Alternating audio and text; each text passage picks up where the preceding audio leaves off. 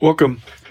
Thanks. Sponsors, Beckett Media, Beckett Grading, Beckett Authentication, ComC.com, Burbank Sports Cards, Mike Stadium Sports Cards, Heritage Auctions, Hugs and Scott Auctions, Panini, Topps, and Upper Deck. Thanks, sponsors. This is, again, 53 Topps. Was thinking about 53 Topps when the first thing that came up that made me think about it in a while was Collectible. If you've heard of Collectible, they're this sports-centric fractionalizing investment vehicle, which I believe is vetted by the SEC, to where you actually buy shares in something. And the one something that they launched with, I believe, was this 53 Topps mantle in a PSA 10, which is, I must say, pretty spectacular.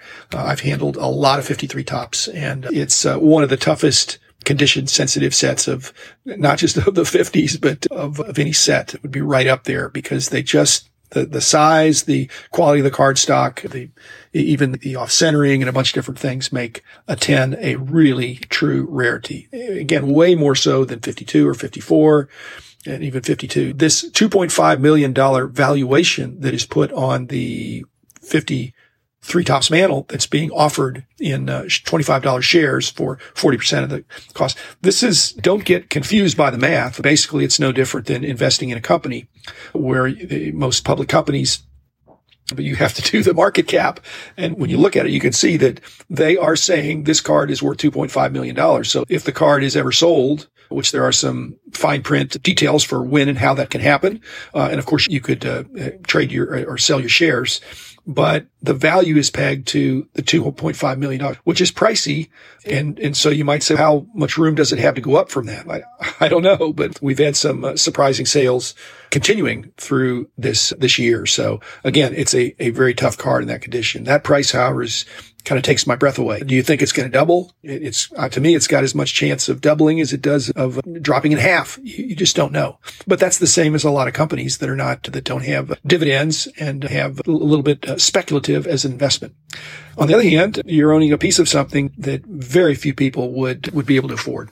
And even those who can't afford may decide. On the other hand, I think that it's very scarce. Now, 53 Topps, it isn't even Mantle's second year card. It's his second Topps card, but it's really his third year of cards if you include 51 Bowman. And then, of course, he's got 52 Bowman. He's got 53 Bowman.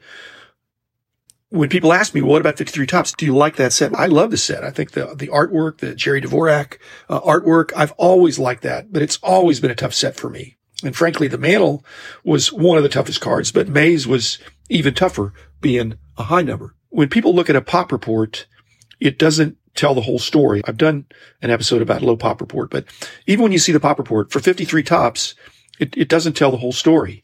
Now, I don't think there's a bunch of other 10s out there, but there's a lot of 53 Topps that are not worth grading.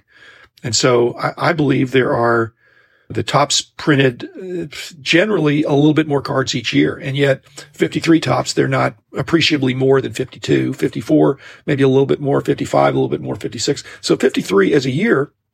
And again, in spite of me discussing the beauty of the 53 Topps sets and the artwork, it's not only is it not one of the most beautiful sets of the decade, it's not even, in my opinion, it's not even the most beautiful set of the year. 53 Bowman historically was esteemed greater with the kind of the pure card concept and simple and strong photography.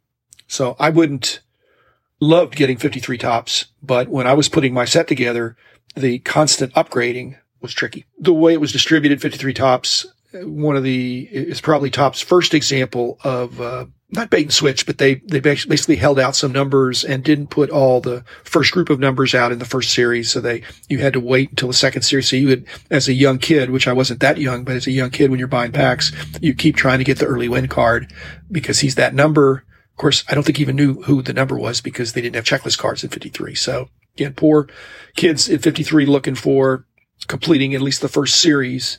There were some skip numbers. And then, of course, when you get to the high numbers, there were some pulled or skip numbers. So it's not even a full 280 card set. And again, I don't know that people were going crazy on the high numbers to try to get the missing numbers, but it's considered to be a story for each one of them. But again, 53 Topps, absolutely iconic set. And for collectible, I don't know if, again, it's a for-profit entity, but to make a splash,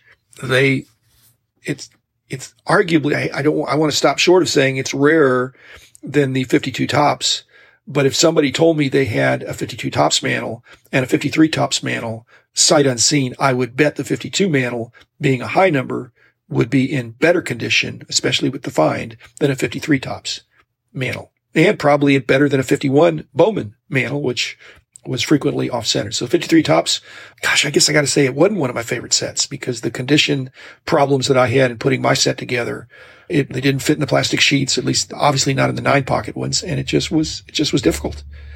But I applaud Collectible for jumping out there and getting a collectible that I think is truly rare and will be enduringly rare because I don't think people are going to come up with more. But again, pretty pricey. But I've heard a bunch of people that have picked up a few shares here and there. It's maybe fun and it may be profitable. I hope it's profitable. It's good for everybody if prices go up. But at 2.5 million, it's gone up quite a bit in the last year, 2, 10, 20 from back when I was collecting 53 Topps. Thanks, everybody. Be back again on Monday with another episode and stay safe.